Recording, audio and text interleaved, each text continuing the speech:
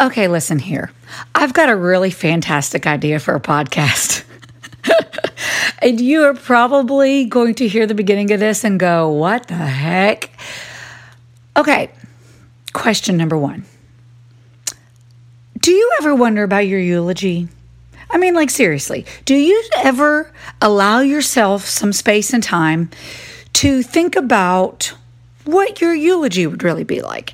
You know, the unfortunate part of going to a funeral is that you are often then forced to have to think about your own moment. Here's a guarantee. None of us are getting out of this alive, right? So we're all going to have that moment. So while I recognize that I'm a grief and trauma therapist and I have spent the last many years in the trenches of working in death and dying, and by the way, no, that's not hospice work. I've never done hospice work, but I've had no choice but to think about these moments because that's part of what I do in my job is sit in moments with families during those final goodbyes. So it occurs to me that a lot of people don't think about it. And I'm just wondering, have you? Do you wonder what that's going to be like? What people will say? Will they have something to say? Will they automatically cancel whatever's on their calendar because being there would be absolutely the most important thing because of the difference that you made in their life? Question number 2. Are you aware of the fact that your decisions that you make on a daily basis, every day, are actually where the answers to some of those questions that I just asked, that's where they're found? How you live your life, where you put your priorities, and the decisions that you make about what's sitting in the front row, in those seats there in the auditorium of your life. You get control over that.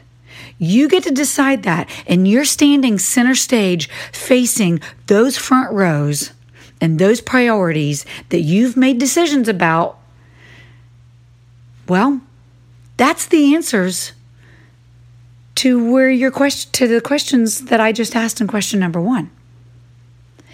And here's the weird thing about all of that is if we don't live intentionally, if we don't actually force ourselves to think about this for a little bit, and it doesn't actually become how we navigate our life in this really important thing called priorities, which we'll talk about that in a minute. Well, it doesn't happen accidentally. I can promise you that. So while I get that this doesn't sound like a real fun podcast idea, I promise you that it would be well worth your time to hang in there with me.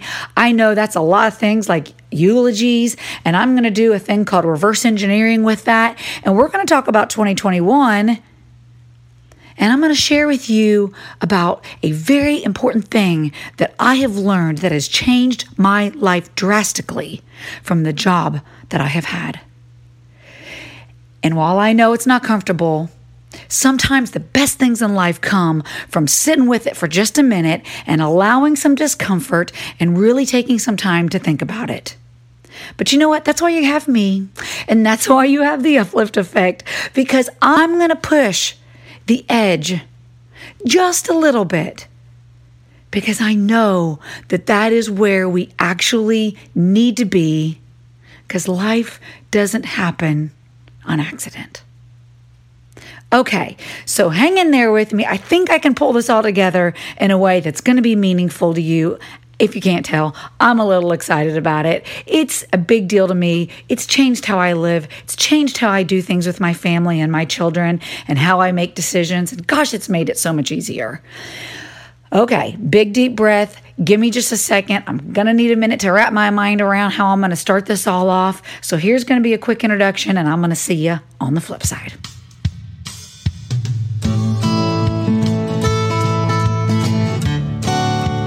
Welcome to the Uplift Effect podcast. Yes, our logo is a V formation. Yes, that was taken on my farm right over my home. And of course, there's a story there, and it's made all the difference in the world. And I cannot wait to tell you about it. But first, my name is Jill. I am the creator of the Uplift Effect. I am a professional therapist and coach who has specialized in childhood grief and trauma, and I transform moms and children from chaos to calm. If you're a parent who feels out of control, who has no real solid parenting plan, and are desperate to turn your own chaos into calm, well, this is your place, and I am glad that you are here. I was once in your shoes, feeling like I was failing at everything, and most importantly, I was failing my kids. As a stay-at-home mom of 4 children, to say that we were in chaos was putting it lightly. My story didn't change overnight, and in bits and pieces, I'll share it with you. But I used the same techniques that birds intuitively use when they are migrating in their feed formation, by way of community and a plan that's dependent on this little thing called, well, you guessed it, an uplift effect. They endure what would otherwise not be possible, and that's migrating for thousands and thousands of miles. I believe and I know that we can transform ourselves and our children. So when we wake up in the mornings, like I do now, I am incredibly thankful to call what I have now with my 4 children home. And so can you. So this podcast is for you, to encourage you, to teach you, to address some of the biggest, most difficult parenting challenges that we face as mothers.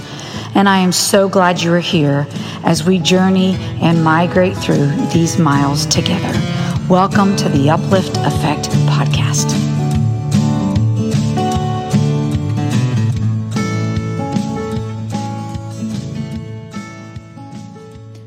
Okay, so if you were able to endure that intro, I'm so thankful and super proud of you. I think it will be well worth your time. Let's start here. You know what happens when you attend a funeral. I think it happens to all of us. The unfortunate part of why this is so uncomfortable for most of us is because we have to look in the face of our own reality. Somewhere we kind of like slip and fall in it, and it just kind of like we forget that this day is coming for us too. And so we have to consider that moment for ourselves, and it isn't comfortable. And typically we lay in bed that night and maybe some nights still ahead, and we're wrestling with that. And we're having to think about how that's going to look for us. Well, because of the nature of my job, and no, by the way, I don't do hospice work, but for the past 5 years, I have sat with families who were watching their loved ones' heartbeats for the very last time, or they were saying their final goodbyes. And I have had the privilege, yes, the privilege, to watch families in these moments. While some of them were very gut-wrenching to be a part of course, there was one thing that I always could tell by the types of interactions and the words that were said. This person lived with the end in mind, or not. I could always tell that. I could always tell this one understood that life was short and they lived big every day, or not. In those moments that I have sat with families, the priorities of the patient were always very crystal clear to me. And there is nothing more humbling than to be a part of that moment. And I will be honest with you, there were times where I sat fighting tears because I watched an incredibly spiritual moment with a family. And then there were times that my stomach was sick because all I could see, almost as if I could feel just the emptiness that everyone had. And those are defining moments. When that's the kind of work you do, well, that kind of work, it changes you, and it changes how you think about things. It causes you to kind of think about the idea of having a goodwill purge in your life, right? An opportunity to reorganize some things in your life and to leave only what really does truly matter. And that's what I want to talk about with 2021. Here's one thing that I have always found helpful in how I go about prioritizing things in my life. We know the definition about how priority is, right? We can tell where people's priorities are by looking at their checkbook and by looking at their calendar. What do they spend their time doing? Who are they with? What are they doing? And what are they spending their money on? I think those things are very, very important, especially as I have watched families say their goodbyes. As I have watched them in these moments, I will tell you something. I have never, ever seen a family say, he had the best job. Like, Dad had the coolest job there ever was. Or, my husband, you should see his car. They have never, not one time said that. And they have never said, we get to go back right now to the most elaborate house, to our dream home. Not one time. Now, they may feel like that, actually, I don't know. But they have never said those things in those moments. Not one time. What I hear them often say, for the people who knew that life was short and they were living with the end in mind, and they understood that life is measured in moments and memories, that's what families talk about. Families have sat there and they have told me stories and each other stories and have laughed and cried to where I was laughing and crying with them. I mean, hysterical, funny moments. And that is what they talk about. That's what gets them through those moments. It's talking about the memories, about the difference that their mother or their father or their sibling made in this life. That's what every single family that has lived with the end in mind and who gets this concept, that's what they talk about. And I'm not going to describe to you the other situation because, unfortunately, I just got to tell you, it's just sickening. It's sad. It's gut-wrenching. And there's no healing in those moments. And I'll tell you the other thing about those moments. When I watch those families turn and leave, there is an emptiness in every single one of them that is palpable, that I can feel. Not one of us want that. Not one of us want that. And so as we begin this year, I really believe in taking the time to start with the end in mind. Whenever that end may be. This year may be your end. I hope it's not, but it might be. We have no guarantee of that. But there is something funny that happens in loss. Because loss reminds us of what we actually have. And it leaves room for us to see things that actually really do matter. And that's typically the memories and the moments that we have with the ones that we love the most. So as we begin this year, let's pause and take some time to fix the things we need to fix. For some of us, those are some deep-seated emotional baggage issues that we have been allowing for years. And we've just been allowing it to be. We may have wanted and wished for things to look different, but we've never exercised change.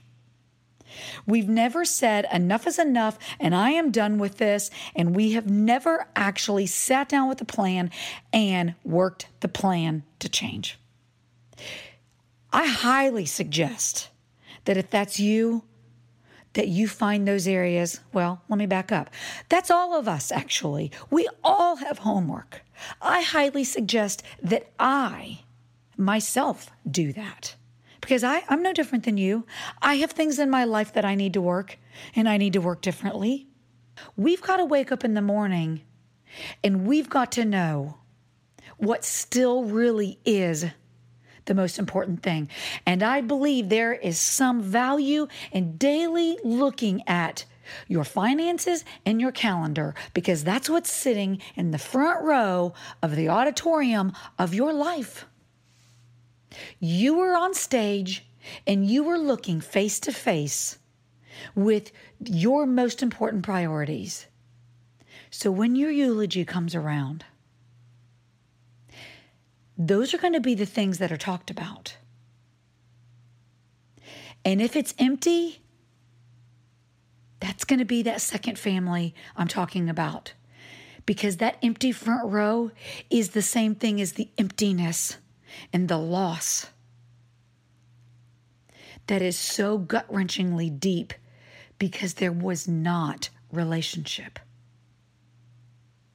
But if you intentionally set your year to put the priorities of your front row to be the people that matter the most to you, and making moments that matter and investing in those things, that's going to be the stuff they talk about.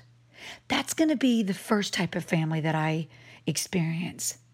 And when they're sitting there and those moments, of those final moments, it's almost as if it is a healing that begins to spread and take place. Yes, there's always sadness and there's grief, but it comes with a healthy dose of healing, because that person understood what it means to live with the end in mind, and their priorities were always on their mind. They were willing to look at the front row and make good decisions about what was sitting right there. Alrighty, well, I know that is a lot of content for a podcast. Thank you for hanging in there with me. I do truly believe that it is worth some time to think about. I know it's uncomfortable. I get it. It isn't the most comfortable thing for me either. But I will promise you this, my life is so much richer now than it was before I had exposure to this type of thing on a regular basis. And I think if you will reevaluate and listen to some of those things and really consider what it must be like to stand on the stage of your auditorium of your life and look at that front row and take an honest look at it, I think you're going to be better for it. All right. Thank you so much for sticking with me. I hope you have a fantastic day, and we will talk to you next time. If you want to find me on social media, I'm on Instagram and Facebook, both under Jill Falling. Have a great afternoon. Bye-bye.